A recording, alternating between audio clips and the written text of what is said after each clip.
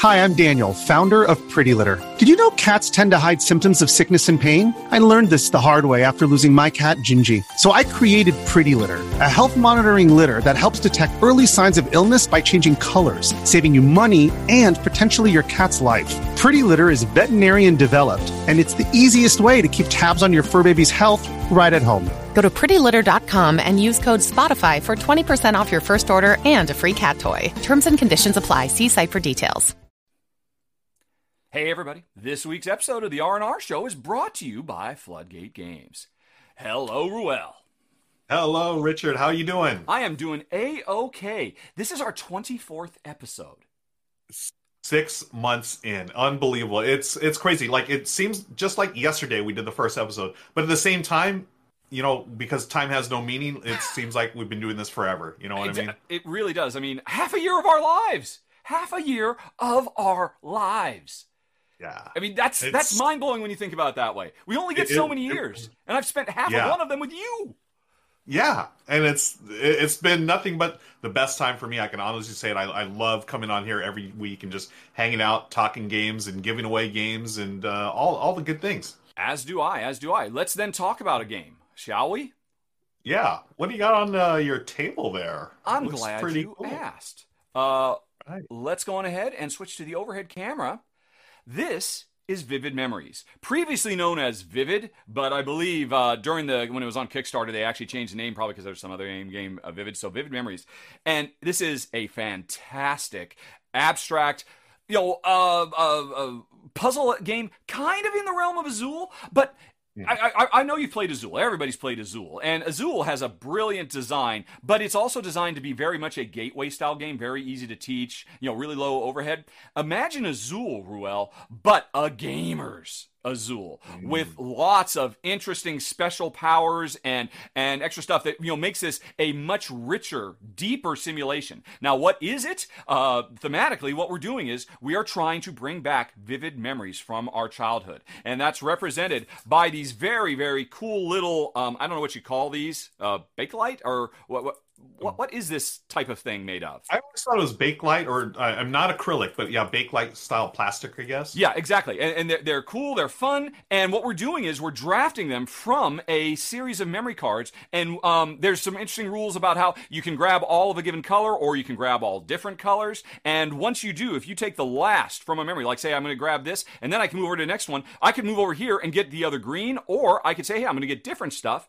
and get a whole bunch of these, depending on what I was trying to grab. But once you get these, you have to plug them literally into your brain, and you are trying to make certain patterns appear here. You're also trying to make chains of memories that will connect to the outside to score points. But the important thing is, once you clear one of these vivid memories out, this becomes yours. You have to fulfill this memory, because by default, I remembered, I was going skiing, but what I remember myself as, I was on a rocket ship. And so you have to say, well, this is what I did, but this is recapturing that lost spirit of youth, of the vivid memory. And you do that by, again, fulfilling the requirements on this. But here's the interesting thing.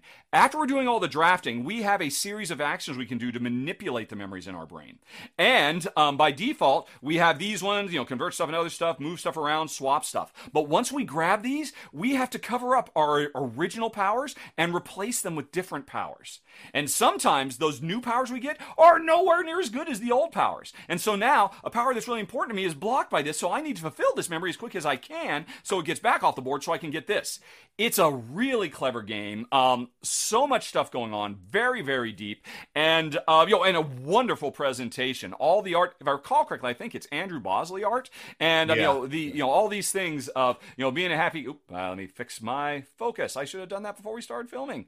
I was just out riding the bike, but nope, this is what I really imagined myself doing. Or I was flying a cool dragon kite, but oh no, you better believe I was dealing with real dragons.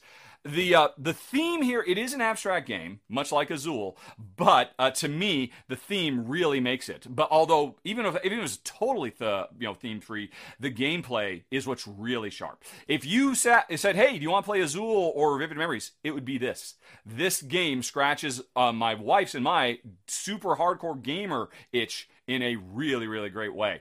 And it's what's on the table. And why is it on the table, Ruel? You might be asking yourself. Because The sponsor of the week, Floodgate Games, is going to be giving a copy of this away to one lucky winner. How did they win? How do they win? So, friends, during the show, at some point, we're going to be saying a secret word. And that secret word, whatever game we're talking about at that moment, you need to type in the name of the game that we're talking about and send it in an email to contest@rahdo.com. Right. And the game that we're talking about. So the secret word for this episode, one of us is going to say it. Yep. Is bomb. B-O-M-B. Bomb. Sort of like the old song, "You Dropped the Bomb on Me," or, I was going to say, someone is going to set us up the bomb, quite frankly.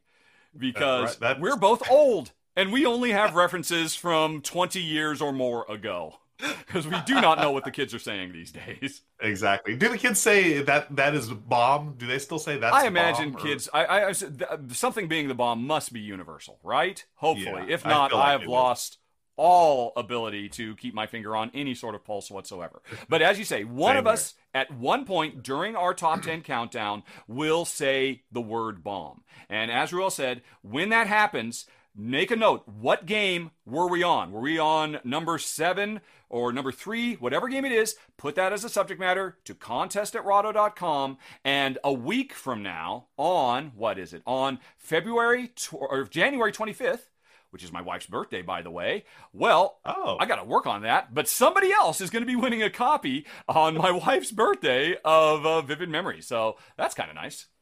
Wow. Yeah. Wow.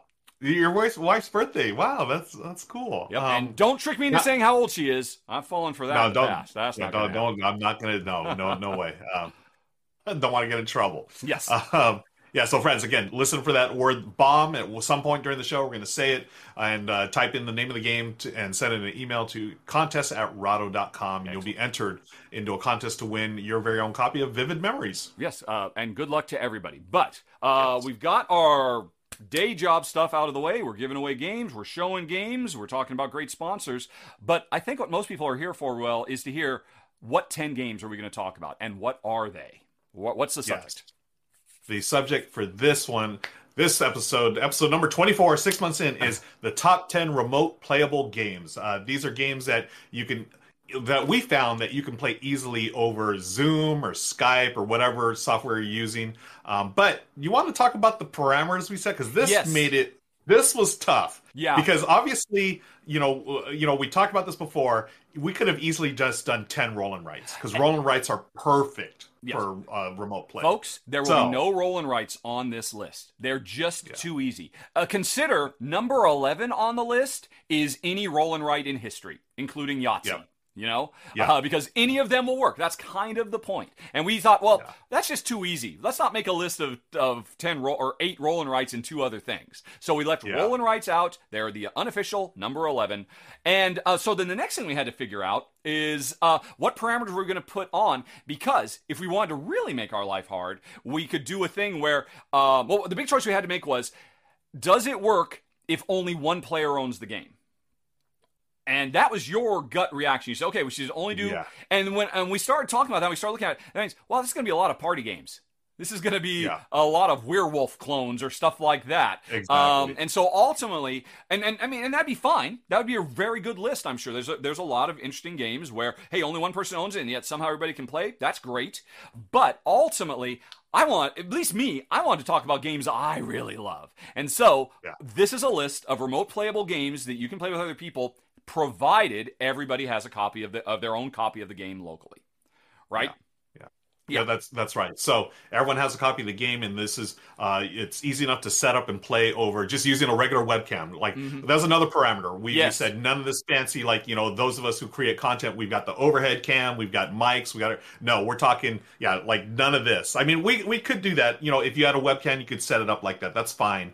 But we wanted to make sure that the games were still playable if you just had like a standard webcam and no lighting or stuff like that. Yeah, when I was making my list, I literally got my laptop, turned on the webcam, and tried to adjust the screen to say, okay, can you play this game? If I rotate the screen down like this, can everybody see everything you need to see? Nope. Too much stuff. They can't see it. This game is off the list. That's funny you said that. I did the exact same thing last night. And that's why I was up till past 1 a.m. last night, folks, because there were so many games I had that...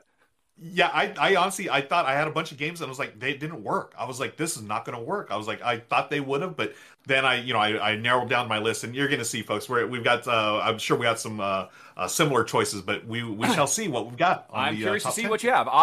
This is our definitive list of 10. I've got 5. You've got 5. We have no overlaps, and remember, no rolling rights or flipping rights for that matter. Random and rights. We left all those off because that's just so easy. Yeah, you only need one copy. Everybody else can just print out, or heck, just literally use graph paper or whatever it might be. That was too easy. Yeah. We want a little bit of a challenge. So. Exactly. That's it, folks. Those are the parameters. You'll have to let us know in the comments if we totally missed the boat on this. But are you ready to go, Ruel? Do you have our number 10 in mind? All right. So our number 10, folks, of the top 10 remote playable games is... Yes. Give a quick pause here. Yes. Here we go. Onitama. Okay. Onitama. This is a 2-player game. It's an abstract game at its heart. And as you'll see here, as we bring up the link. There it is.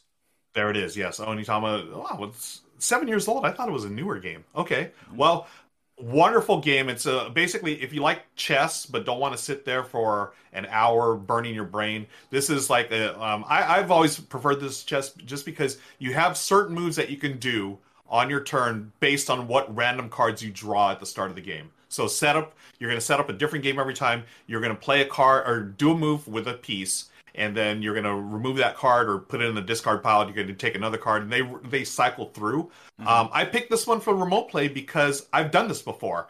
It's super easy. All you have to do is put your webcam on the board. As long as 2 players on the board, you can say, "Hey, move, my pawn," or I think they're priests or monks or whatever. Move my pawn from A1 to A2 or whatever. You can totally set that up. It's super easy. And the object of the game is like chess. You want to capture the main piece of your opponents, but there's a second way you can win as well. If you get your main monk or your priest or whatever it is all the way to the other side of your opponent's home base, basically, you win as well. So there's 2 ways to win. I've always enjoyed this game. Michelle and I love it. Obviously, we play in person. We don't play remotely, but I played remotely with friends, and it totally works. It's a fun game.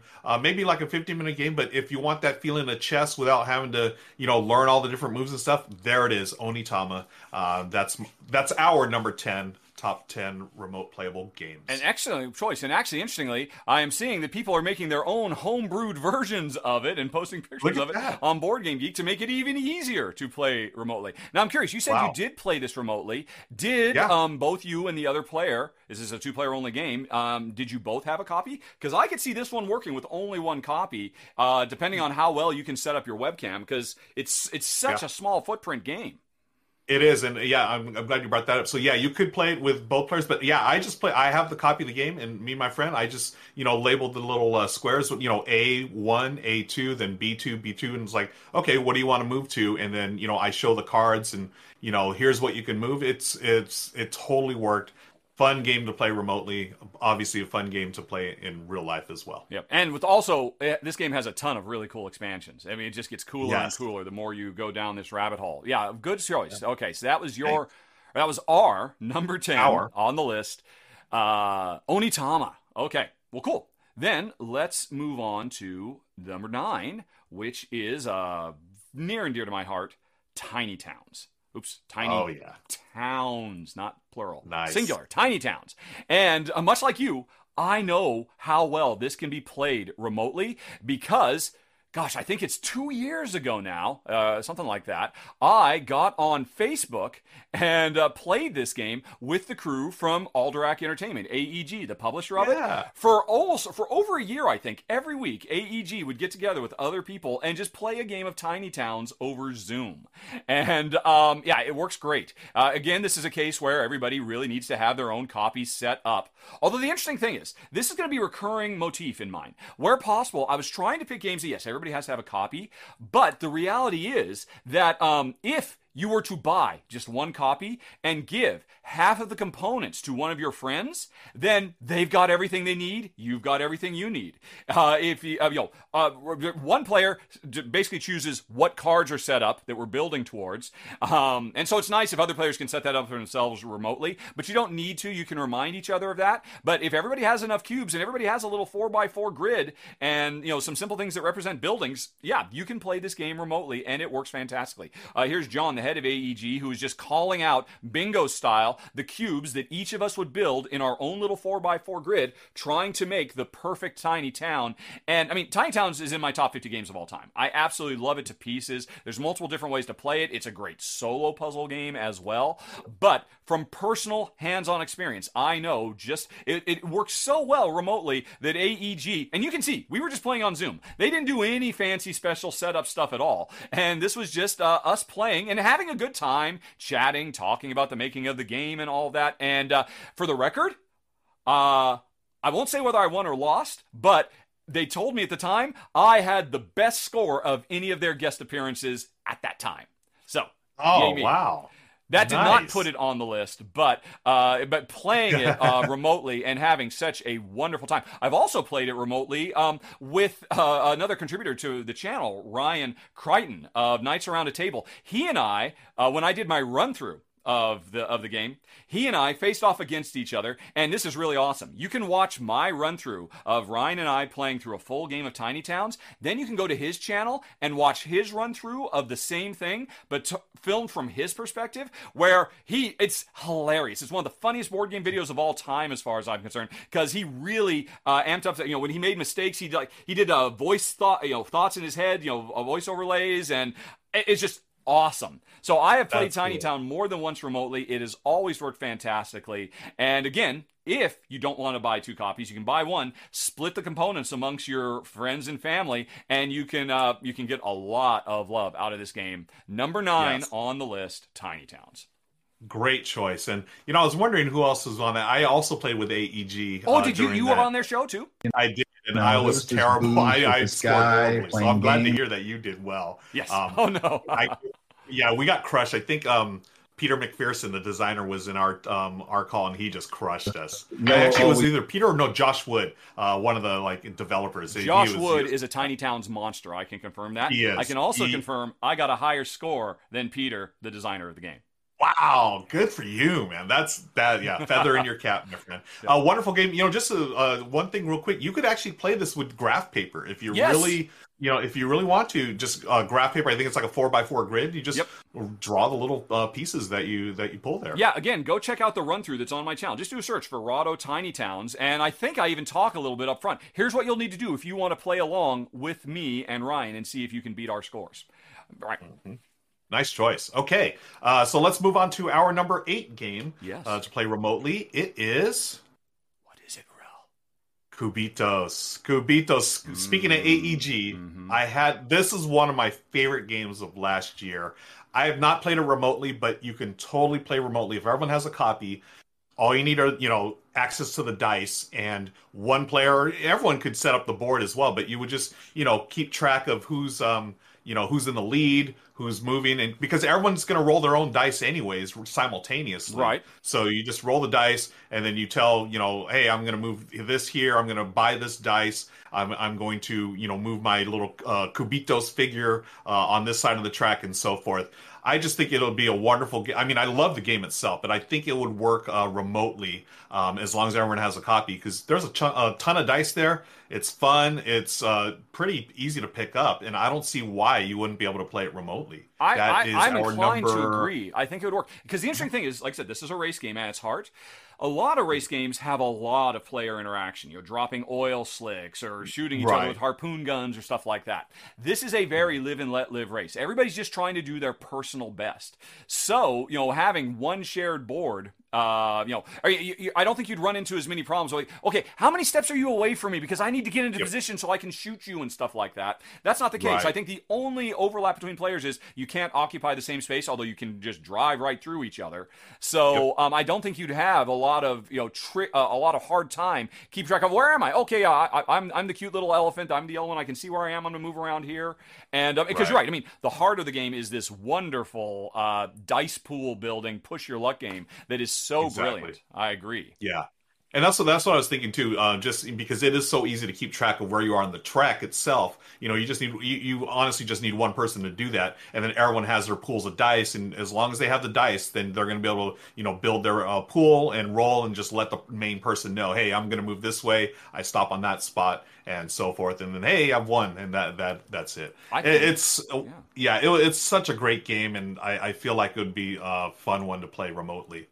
I agree. I actually considered this one. Oh, did you? Yeah, it didn't quite make it was one I thought about quite a bit, and I think when I was considering it, I wasn't thinking about, if multiple players have a copy, because one thing that would bother me is, I need to remember every time you set up the game, you get a different collection of cards that indicate what the different dice powers are. And I was thinking, that'd be really hard to see on one player's screen. But we're doing this thing where, hey, if multiple people own the game, it's not going to be a problem at all. And, and I think maybe I should have circled back around. Although if I had, then we'd have a conflict and we'd have an overlap. So I'm glad you mentioned it, because, it is just such a great game. It is tied neck and neck as my favorite race game of all time. It's this and, was it Race for El Dorado or Rolled for El Dorado from Reiner Knizia? Quest for El Dorado. Quest, thank you. Quest for El Dorado. Wonderful game. And I think Cubitos probably eclipses El Dorado at this point. It's so good. And again, with Cubitos, you can play it remotely. I don't think you can play Quest remotely because it's deck building, so you need those cards. Yeah, exactly. That one would not. I mean, you could, but it would be a lot of work. There would be a lot of overhead. You would definitely have to set up special cameras and stuff like that. Yeah. I mean, strictly speaking, any game can be played remotely. True. It's just a question of how much groundwork do you have to do. Hey everybody, before the show continues, I just wanted to jump in because I totally forgot. I wanted to mention, while we were talking about this topic, Long Distance Board Gamers, which is a channel on YouTube that I subscribe to that I really like. They do all kinds of stuff, unboxing, reviews, and whatnot, but one of their big things, they've covered a lot of games from the perspective of how to turn games into long-distance experiences that you can play over Zoom or Skype or whatever. I mean, I'm talking big, heavy games, and they have lots of tips and tricks. So if you'd like to have your eyes open for how you can do some long-distance gaming that goes a lot deeper than what Ruel and I are talking about today, check them out. There's a link for them down in the show notes. You can hit that eye in the top right corner screen. Okay, let's get back to the countdown. This episode is brought to you by Reese's Peanut Butter Cups. In breaking news, leading scientists worldwide are conducting experiments to determine if Reese's Peanut Butter Cups are the perfect combination of peanut butter and chocolate. However, it appears the study was inconclusive, as the scientists couldn't help but eat all the Reese's. Because when you want something sweet, you can't do better than Reese's. Find Reese's now at a store near you.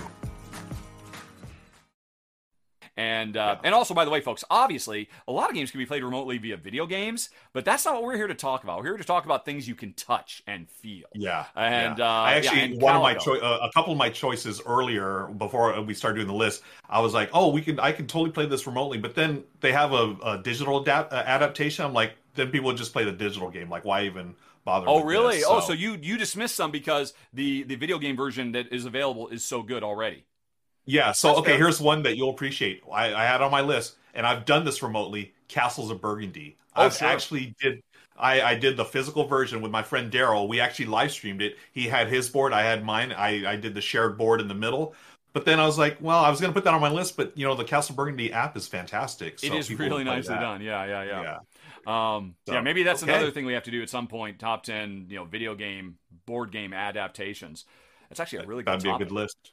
Folks, let us know in the comments. Would you be interested in that? The one time I ever did video game content on the channel, I did my top 10 favorite video games, one of my worst performing top 10s of all time. So I don't know if people want to hear. But I mean, board game video game adaptations of board games, that could be a really interesting topic. There are so many amazing ones out there now.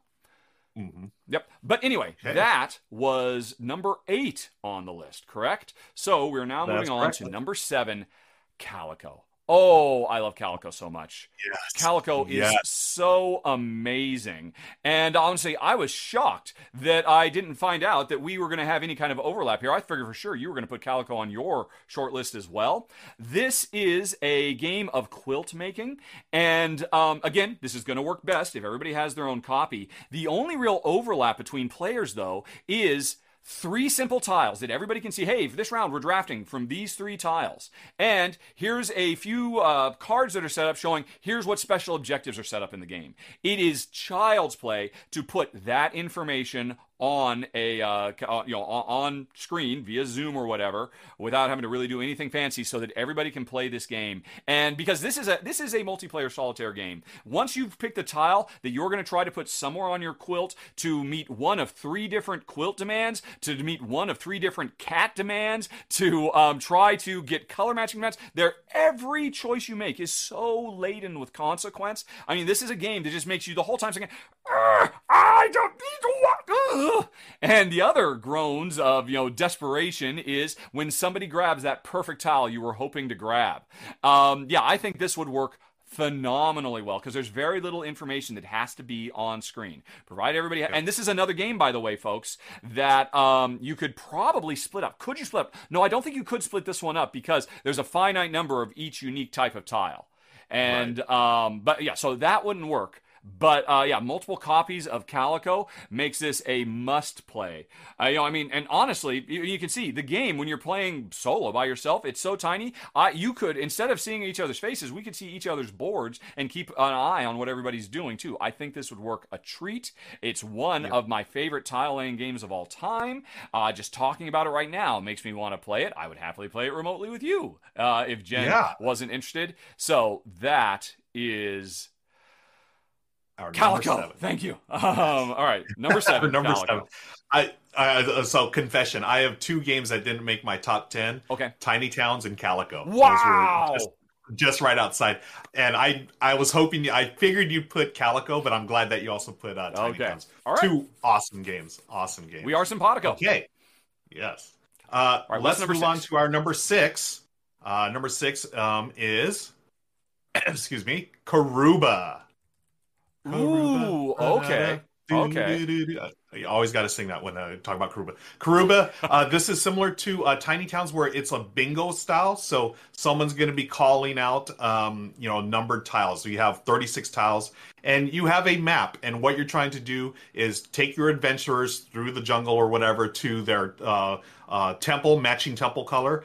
So you want the yellow or gold adventurer to get to the gold temple and so forth. And you're just laying out these are randomly drawn, and you're just laying out the tiles as you can to make those paths. Now, the tricky part is, how do you move the adventurers? I'm glad you asked, Ruel. The way you move them is you discard one of your tiles when it's called, and the number of exits it has on a tile, that's how many spaces you can move.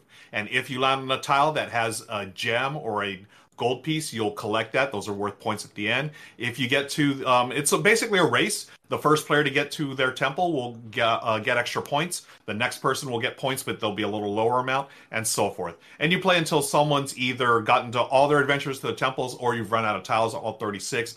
I've played this numerous times remotely. Oh, really? It is super easy. Yes, it's fantastic. A couple of years ago, if anyone's heard of Gen Can't, that is the online version of Gen Con, where people who can't make it to Gen Con, they gather remotely, digitally to play games. We had a big game. It was Mega Karuba. Wow. One player, I believe it was T from formerly of Haba, they just called out numbers and we all played the same. There was like 100 people playing. Wow. And then then whoever's the first person, hey, I got gold, take that one, take the bonus point off, and so forth. And then, everyone was, it was such a great time. And I've actually played this. I've streamed it a couple of times as well. It works so awesome as a remote game. That's why it's our number 6, Karuba. I'll be honest, I'm embarrassed. I totally forgot about this.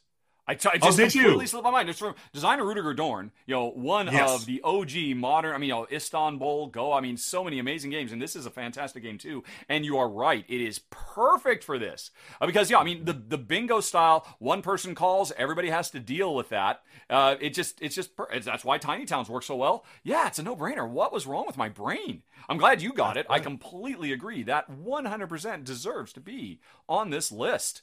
Number 6. Yeah. All right. Okay. Well, Cool. then, let's move on, shall we, to number 5. I think you're going to be pretty happy with this one. Number 5, Sagrada. Oh, yes. Yes, indeed. Fantastic Oh, my game. goodness. This game is so great. And let me turn off those closed captions because you don't need to see it. This is a promotional video I found for it from Floodgate Games. Oh, and by the way, folks, yes, I recognize Floodgate Games is the sponsor of this week's show, but Sagrada would have made the list anyway. Quite frankly, this is such an amazingly brilliant and simple little dice drafting game. Again, it comes with tons of beautiful, colorful dice. Every round, there's a certain number of dice that are out on display. We're going to take turns grabbing them and trying to assign them to our own little stained glass window that we're trying to create.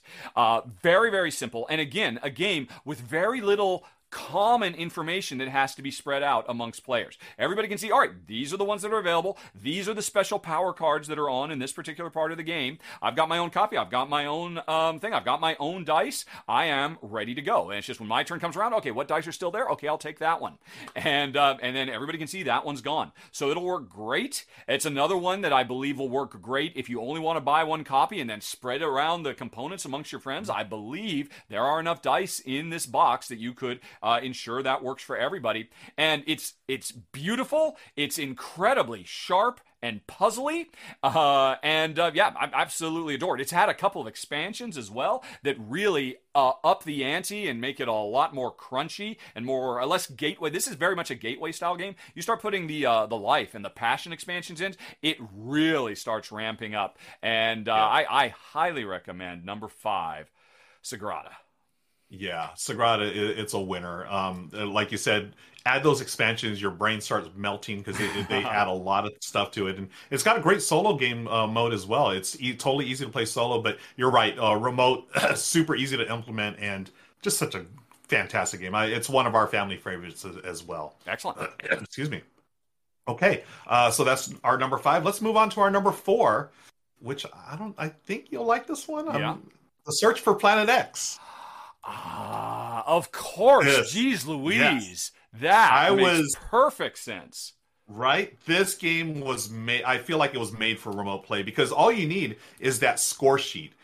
So you and your fellow explorers are searching for the planet X, and it's a deduction game, which surprised me because I did not think I would like this. I'm not a deduction fan. I'm horrible at it. Mm-hmm. I'm horrible at this game, but I love it. It's so well done, and you can easily play it. I've played it several times remotely. I was doing some stuff for Renegade when the game came out, and we actually did a live playthrough. I did not have a copy of the game at the time, but they just sent me the score sheet, and I could totally play along. It's got a really cool integrated app that'll help you, give you the clues that you need, and using your power of deductions and reasoning, you're going to find out eventually where Planet X is. But the question is, can you do it before your other astronomers? Because maybe they've got some clues that clue them in a little quicker than you. So it is a race to find it. It's such a wonderful game. I love the theme. It is based on science. It's based on actual science that researchers have done. Just a great game and really easy to implement on remote play. That is The Search for Planet X. I agree. I mean, you mentioned this is basically a modern take on Mastermind, and it uses the app so players don't have to give clues to each other. And one of the cool things is, hey, we're playing remotely. You start up the game on the app. You give me a code. I put that in on mine, and our apps are synced up. Really nice, super simple, super smooth. And I mean, you talked about how this is based on real science. I would go so far as to say is this game makes you feel like you are doing the exact same simple versions of the same kind of thought processes that real, astronomers have to go through to find Planet X and study the heavenly bodies. It is a brilliant design, and I would say surprisingly thematic. It really pulls you into that world with the way your telescope is rotating, and so you're pointing at different parts of the nighttime sky. Good call. Now, Yeah. strictly speaking, to keep track of what you're trying to do, you do write stuff down. Yeah. And I love that about this game. I actually do feel like a scientist. I'm like taking my notes. Exactly. And then as you go around the board, you're going to have conferences. You have a peer review. You know, it's just, the theme is 100% amazing. So well integrated. Yeah, love it. But I was just going to say, did you break our rules? But then I realized, wait a minute, there's no randomness here. This is not a roll or a flip and write. Right. Because, when you start the game up and you fire up the app decides this is where all the celestial bodies are. And we are just using not social deduction, but logical deduction based on what we've discovered, based on what we've seen our opponents do, and what questions they've asked to try and figure out, where is Planet X? Brilliant choice. I am, again, embarrassed that did not even occur to me, because that's just about freaking perfect. Such a good game. Yeah. Yep. And that's the thing. I love it so much, and it's really not a game that's in my wheelhouse, but that's why I was so impressed with it. It was probably one of my top 3 games of 2020. It was such a brilliant design. But that's our number 4, folks, The Search for Planet X. Okay. Well, then let's move on to number 3 on the list. Now, so far we've been talking about like fairly big games. I think this one's a little bit smaller. Maybe people haven't seen it as much, but this is another one of my favorite tile laying games of all time. Number 3 is Subdivision. Right. Oh. Now, have you played this one? I wouldn't be surprised if you have. I have not. I'm curious to hear what you have to say about it. This is from Bezier Games. This was the thematic sequel to Suburbia?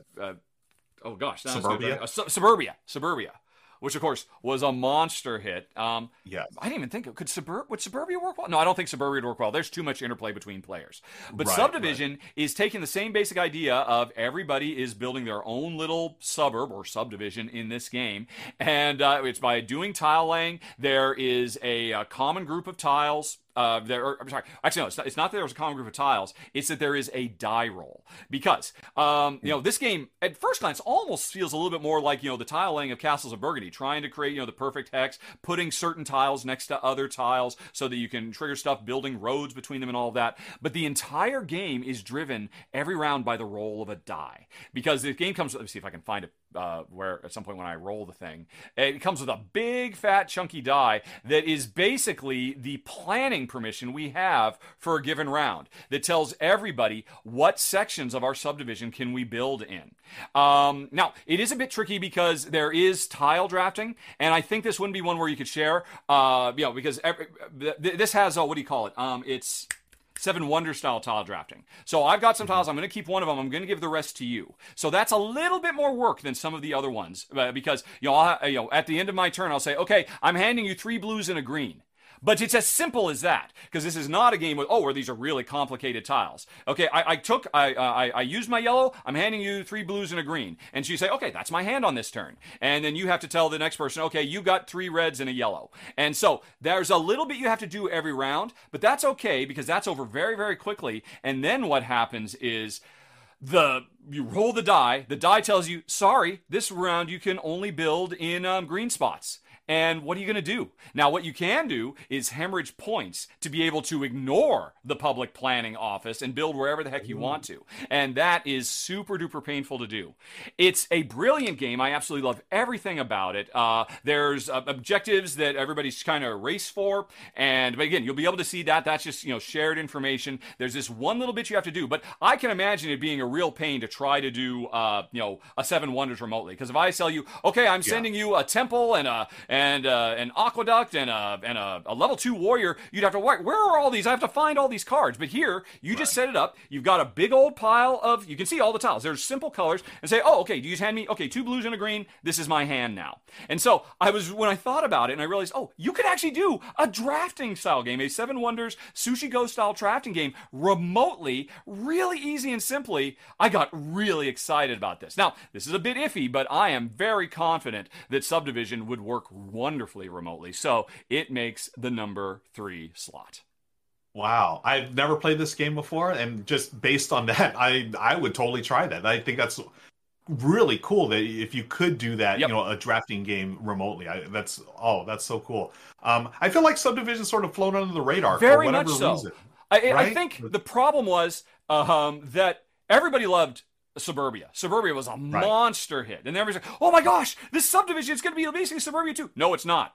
It's kind of thematically tied, but it's such a radically different game. The puzzle is so different that I think people were just kind of, they had certain expectations. The game ended up being something else, and it just never really caught fire, which breaks my heart because it's such a brilliant game. So tension-filled, so many tough choices from start to finish. And also, not for nothing, a ton of variety. The last page of the rulebook has, I think, like a half a dozen different variants you can play to really mix it up and do extra stuff. I was just describing the base game, but Subdivision is phenomenal. But what's number 2 on the list, Ruel? Okay, let's move on to our number 2. It is coming up. Number 2 is Forgotten Waters. This one came out, I believe, last year, and I know this works remotely because I was able to play it remotely. We actually live streamed it with Suzanne Sheldon, Mandy Hutchison, and Joe Sundial. It is perfect for remote play. This is got some worker placement to it. It's a pirate game, folks. Right. You are going out in Forgotten Waters, adventurers. You're thinking Pirates of the Caribbean. Plays to 3 to 7 players. This game plays so well online because Plaid Hat Games made it a point to come out. So they have it's a Crossroads game. This is the system that was used for Dead of Winter. Right. Also the same designer, Isaac Vega, I believe, was part of the development team here for Forgotten Waters. Let's confirm. But not only do they have the app that uses it for the Crossroads, they actually built a web app so you could play it remotely. And so it was geared for it. It's so good. It's got this awesome in-game narration, so you really get into the theme of the game, and it has a timer because there's this for each little adventure you do, you actually have a little real-time element. It's really interesting how they did this. It's a worker placement game, right? But you know how for some co-op games you can totally get bogged down like talking. Okay, we want to do this, and this. No, you start the time. You got 40 seconds. Where are you going to put your player, and what action are you going to do? And the actions change from scenario to scenario. It's so much fun, and we had a blast playing it. There's different scenarios. You're going to move on this map here. You're going to eventually face other ships and pirates. Yep. So you're going to be facing those cannonballs. You don't want them to bomb your ship and stuff. So you got to be careful. Can you set yourself up to get past each little challenge? It's so good. I was really surprised about this. Now, the game itself, it's not the most complex. No. I compare it to Dead of Winter because it's got a similar system. I would say Dead of Winter is heavier than this one. This one's a little more on the light scale, but I think that's why it works so well remotely, because you can play this, with friends or family who may not be the most hardcore gamers, but the theme, you gotta, and folks, if you can, go check out the online app and just listen to the narration. They hired like professional actors to do this stuff. It's so cool. And you see the character sheets there. That's all you need. You need a character sheet, and you can tell one player can run the game. I remember they make these available, so you can just download them. So just one person has to have the game. Yep. And you're going to level up and stuff. It's so much fun. It's a wonderful, wonderful game. That's why it's our number 2 on the list, Forgotten Waters. Good choice. I have to admit, I didn't really think about this one because officially it's a 3-player minimum game. And in fact, I completely ignored it when it first came out. The publisher did ultimately release 2-player specific rules that kind of tightened up the worker placement a little bit, and I think you controlled multiple workers. And it worked okay, but there's no two ways about it. I mean, this is a game where you want to play with more people. Absolutely. The more, the better. Because that process of trying to figure out, okay, we've all got our strengths as different types of pirates. Who's going to do what to deal with this particular story chapter we find ourselves in? Really good choice. I like it a lot. Yeah, the storytelling in this is really wonderful too. There's a lot of humor in it, and a lot of it's so well done from a storytelling perspective. And that's why I'm so hyped on it. We played 4 players. I could totally see this playing at 7 just as well. Because of the web app that they've created, it makes it so easy. And that's why it's in our number 2, folks. Let's get to our number 1. Well, I love also that you were speaking from experience, that you've actually done that. Speaking of playing games remotely from experience, the number 1 on the list, we will be putting this to the test tomorrow, folks. Number 1 is Savannah Park. Now, this is the latest game from the super design duo of Kramer and Kiesling, one of my favorite sets of designers in the world. And at its heart, this is another one of those bingo-style games where every round, one player is going to pick one tile from their board, which is full of tiles that have all kinds of different savanna animals, rhinoceroses, ostriches, elephants, giraffes, etc., etc. So I might call out, this round, everybody is moving their, their rhinoceros with a pond tile. That means everybody has to find wherever they've got their tile on their randomly generated board. Everybody's got a completely different layout. Pick that tile up, flip it over to be in the final spent state, and now put it in an empty space on their board. And the thing is, everybody's board is so radically different right from the get-go. I just described pretty much all the rules of the game, folks. That's it. Yeah. It's so simple. But the puzzle is so hard because when you pick up that rhino with a pond, what you're trying to do is, okay, I need to put this in a place where ultimately I will be able to get as many rhinos next to this, adjacent to this, as possible. And that's going to be hard because if you put it in a place that's surrounded by giraffes, you got to get all those giraffes out of the way before you can move new rhinos in. And when you're moving those giraffes out of the way to make room for your rhinos, you're trying to make a nice home for those giraffes so you can have a big group of giraffes surrounded by each other with lots of water as well. Because it's basically when you get all your ostriches together, it's the number of ostriches times the number of watering holes they have access to is your ostrich score. And meanwhile, you're also having to bear in fact that there are places that are on fire. And some animals can survive adjacent to that fire and other animals can't. And of course, the trickiest thing is some tiles have different animals on them. Okay, I'm going to do my double ostrich elephant tile. And so now I need to put this in a place that'll work well with my ostrich clutch and my elephant clutch. Have I been able to work that out? No, it turns out I got to put this thing off somewhere in no man's land because I don't have a good spot for it. It's a super duper simple game and yet incredibly crunchy and deep. You're going to watch if you check out on what day is it? It's going to be January 19th. Ruel and I are actually going to be streaming this live on Twitch, putting this to the test. And I've really put it to the test because my whole idea of, hey, take half of a game and give it to your friends and then you can play remotely, that's exactly what we did. Ruel has half of my personal copy of Savannah Park. I want it back. And we will be playing that live. And then at some point, I got to get down to Southern California and get that back. But it's my wife and I, we have enjoyed this so much, and I expect we are going to have a blast, and you, the audience, can have a blast too. If it's past the 19th when you're watching this top 10, check the show notes down below or hit that eye in the top right corner screen. There will be a link that takes you directly to our remote gameplay section of number 1 on the list, Savannah Park. Yeah, I can't wait for tomorrow to play it, and I did do a solo run through. It's so much crunchier than I thought it was. Oh my gosh. It's like you said, it's super easy. The rules are so, like, you basically described the game in like a minute and a half, and it's super easy to pick up. But then as you're playing, it's like, oh no, I need to place this here, there, and it never works out the way I wanted to. I love it, and I can't wait to play it. Great choice for our number 1, Savannah Park. All right, well, I'm very happy with that list. You had some excellent choices that, again, I'm so glad you're here because it just would have slipped my mind. And how could I not put Karuba on this list? That was fantastic, sir. But yes, job great done. games. And audience, did you hear one of us say the word bomb? Did one of us set you up the bomb? If so, what game were we talking about? Once again, send an email to contest@rawdog.com with the name of the game in the subject. Not bomb in the subject, not contest in the subject. The name of the game specifically.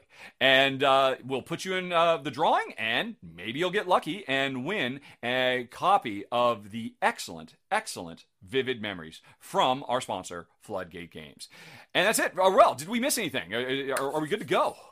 I think we're good to go. That was a great list. And, like we said before at the start of this, it was a lot tougher to put this list together than I thought. So I'm glad to see the titles that we came up with were all games, I would totally recommend. I just love this image I have of you, late at night, trying to, lit only by the light of your laptop so as not to wake anybody up. We both did it. That's the funny part. Fit? I love it. Cool. Yes. All right. Well, thanks as always for watching, folks. Thank you very much to Ruel for being the best co-host in the business. And also thanks to our sponsor, Floodgate Games, for making the show possible. Have a good day, everybody. Talk to you later. So long. Bye-bye.